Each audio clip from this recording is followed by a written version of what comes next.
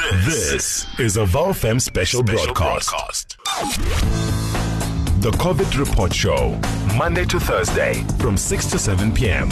Exclusive to VowFM 88.1. Hear it.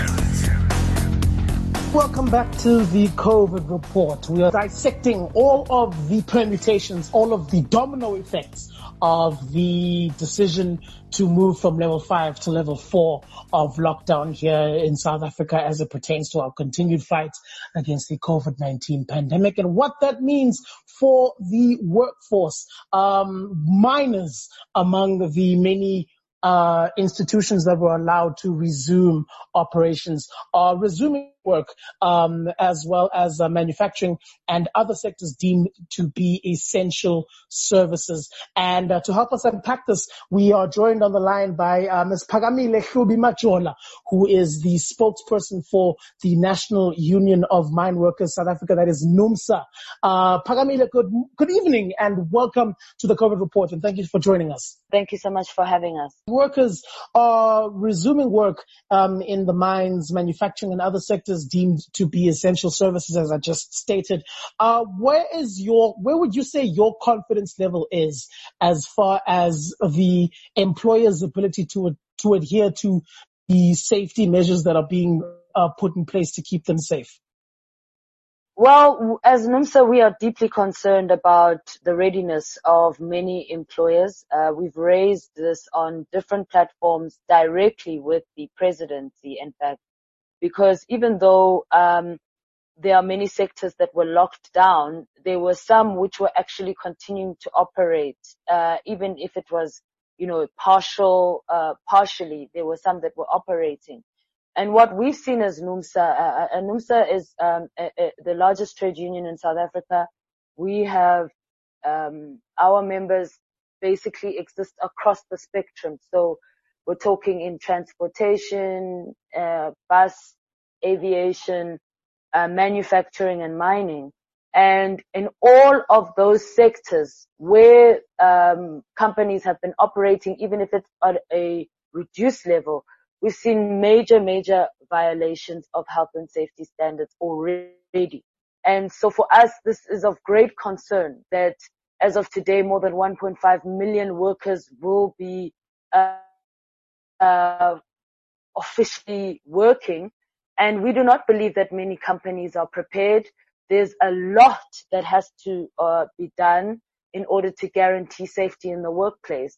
Because unfortunately, if we fail to uphold these standards, the consequences are deadly, not just for employees, but for the community at large. I think it's also indicative of the state of affairs. I mean, the move from level 5 to level 4 has opened opportunities, so to speak, for various businesses to continue operations. A very pertinent question has arisen as far as the readiness for the return to work for these various sectors.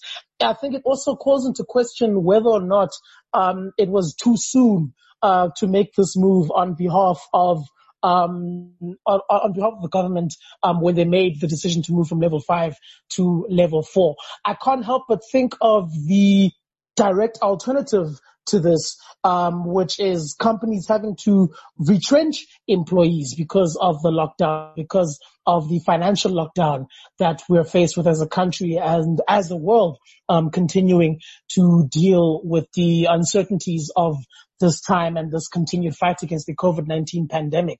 So I think when we compare those two together, the perceived lack of readiness on the part of these businesses that are returning to work versus the harsh reality of the direct alternative, which is retrenching employees because of the lockdown and cutting the fat, so to speak. And I use that term loosely and ironically as possible to try and help businesses stay afloat. As an organization, what is NUMSA's take on this? I think we have to be very cognizant of the fact that the coronavirus globally has had a massive impact. We must acknowledge and accept that the way in which we have been working up until now will no longer really assist us because of the fact that of this virus and the way in which it spreads. So what that basically means is that in the past, companies would cut corners on health and safety because they want to ensure that they get greater profit margins. And we need to deal with that mentality of capitalist and business people, because unfortunately they have not adjusted their mentality accordingly. They are still thinking in terms of rampant profiteering at the expense of health and safety. Whether you like it or not, as a business owner, you must spend money to ensure that the workplace is prepared, to ensure that the workplace is safe and sanitized. We obviously can't continue to be on a permanent lockdown because that has a direct impact on the economy. But if we're going to return to work, then resources must be deployed to ensure that the workplace is safe. We have to evolve the manner in which we operate to ensure that it is safe. If you look at the mining sector, for example, they were one of the first where government said that they would ease the lockdown and allow them to start operating at reduced levels. They started at 30% and then they moved up to about 50%. Now, as NUMSA, we sent a communique to the presidency to say what scientific basis has informed this decision. Why is mining more important than any other sector that it should return to work early? Because for us, it didn't make any sense. Mining is probably one of the most complicated out of all the sectors to where you, in terms of in a response to COVID-19. How do you, for example, deep clean the space underground where workers are working? How do you, for example, ensure that as they go underground, because miners go underground using a cage, and the cage carries about 50 people at a time, that you maintain social distance. So it was very clear to us that government's decision to allow mining to return at an earlier date had nothing at all to do with what was good for us as a society. It was informed by the fact that the majority of ANC members in the NEC are themselves shareholders in mining companies. They are concerned about their profits. Therefore, the rush to force workers to go to work before we're actually ready and prepared, and the workspace has been prepared accordingly to maintain health and safety. We have a classic example of this. Harmony Gold has, in our view, violated health and safety standards many, many times over. And as NUMSA, we've raised this very sharply in the sense that we did not feel that they had taken necessary steps to make sure that workers were safe. They'd not deep cleaned the housing, the hostels, for example. We didn't see enough being done to ensure that workers were being safely transported from their homes to the workplace, because you have to understand that there's no public transport or very little public transport at 3 a.m. when mine workers are supposed to be working. Harmony Gold wanted 37 people, I think it was 37 or 35 people to be allowed to travel in a cage at a time. We refused. We said it has to be a maximum of 12 people. So this is the point we're making. It's a situation where workers are being left on their own to fight these battles. Government is not issuing directives to force companies to adhere, in spite of the fact that they have a duty to do this.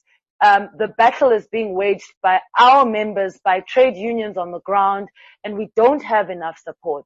And the fact of the matter is that until and unless we accept that lives come first before profit, not only will we not defeat coronavirus, but our economy will continue to suffer because thousands of people will be dying every day. I'm curious, as far as your perspective, what other industries do you believe are the most at risk from this apparent rushed and mistimed step to usher sectors back into the workplace so quickly?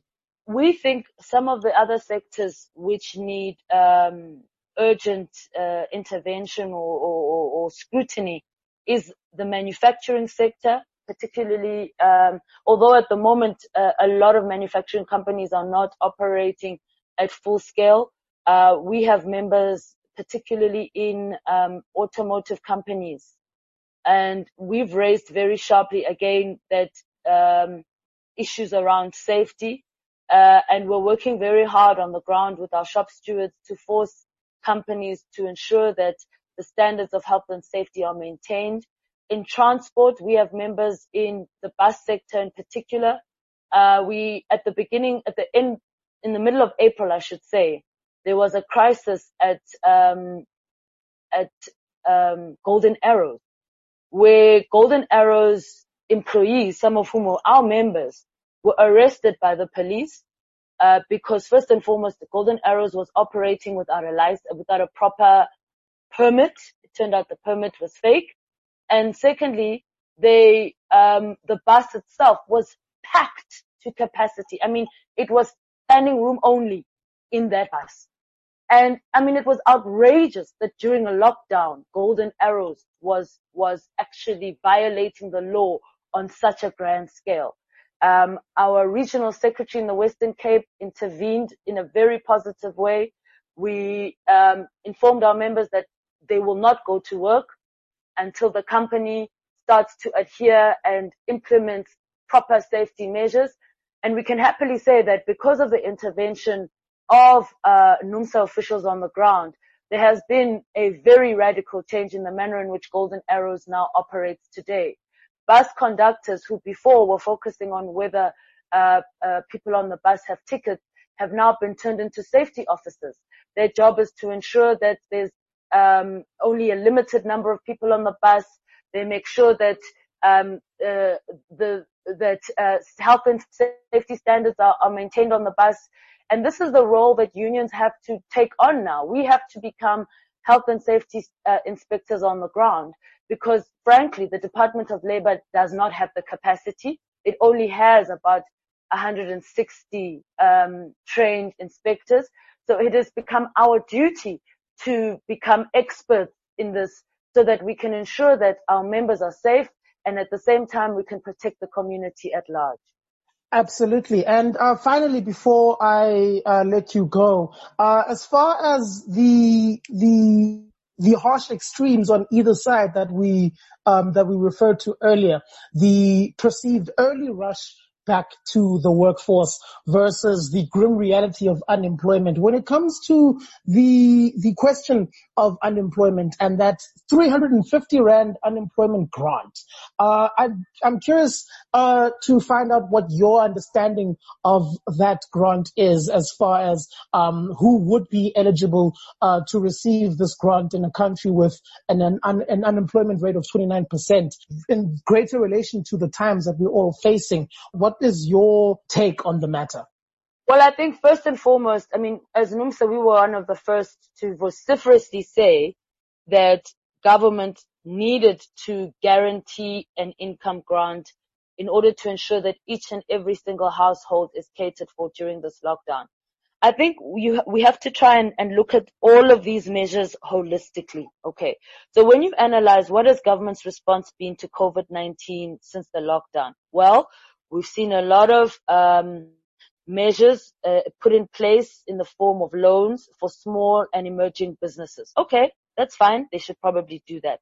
But what they should have also done is ensure, like what Italy and Spain have done, for example, force the banks to stop or to halt demands for repayments on loans, on rent, on rental payments, and all other loan repayments. Italy put a suspension on any repayment of any loans, okay?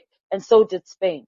Why this is important is because if you are saying to people, we are locked down, companies must scale back on production, right? Many companies are not paying salaries. How do you expect households to continue to maintain, to pay off debts when they're not actually receiving salaries? One of our greatest challenges is that government has come up with a relief scheme through the UIF, known as the Temporary Employment Relief Scheme. As we speak right now, there is a real problem with the payout of salaries through this UIF TERS scheme. There are many workers right now who have not receive their incomes for the month of April, because this process is very slow and payments have not been made, or part payments have been made in some cases.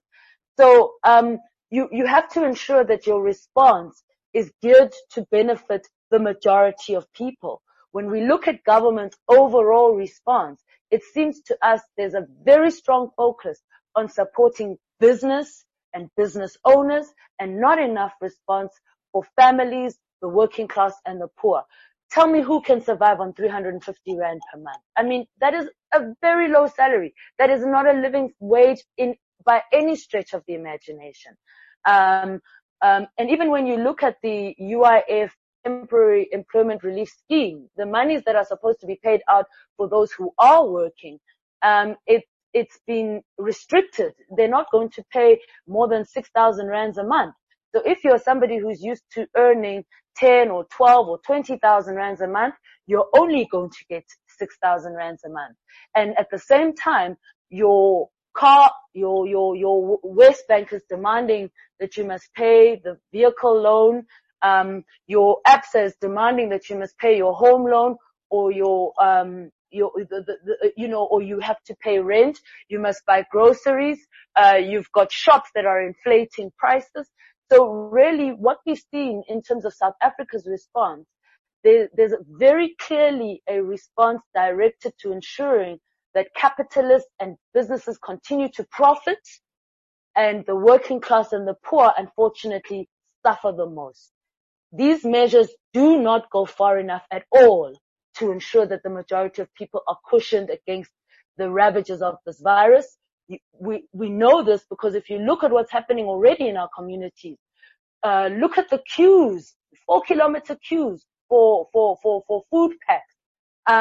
People have been breaking into alcohol shops, for example. So we're going to see more and more unrest if this continues. Our government needs to take a radical decision and make decisions in the interest of the working class and the poor, put people before profits. Only then can we start to see a real and positive shift in dealing and tackling this virus.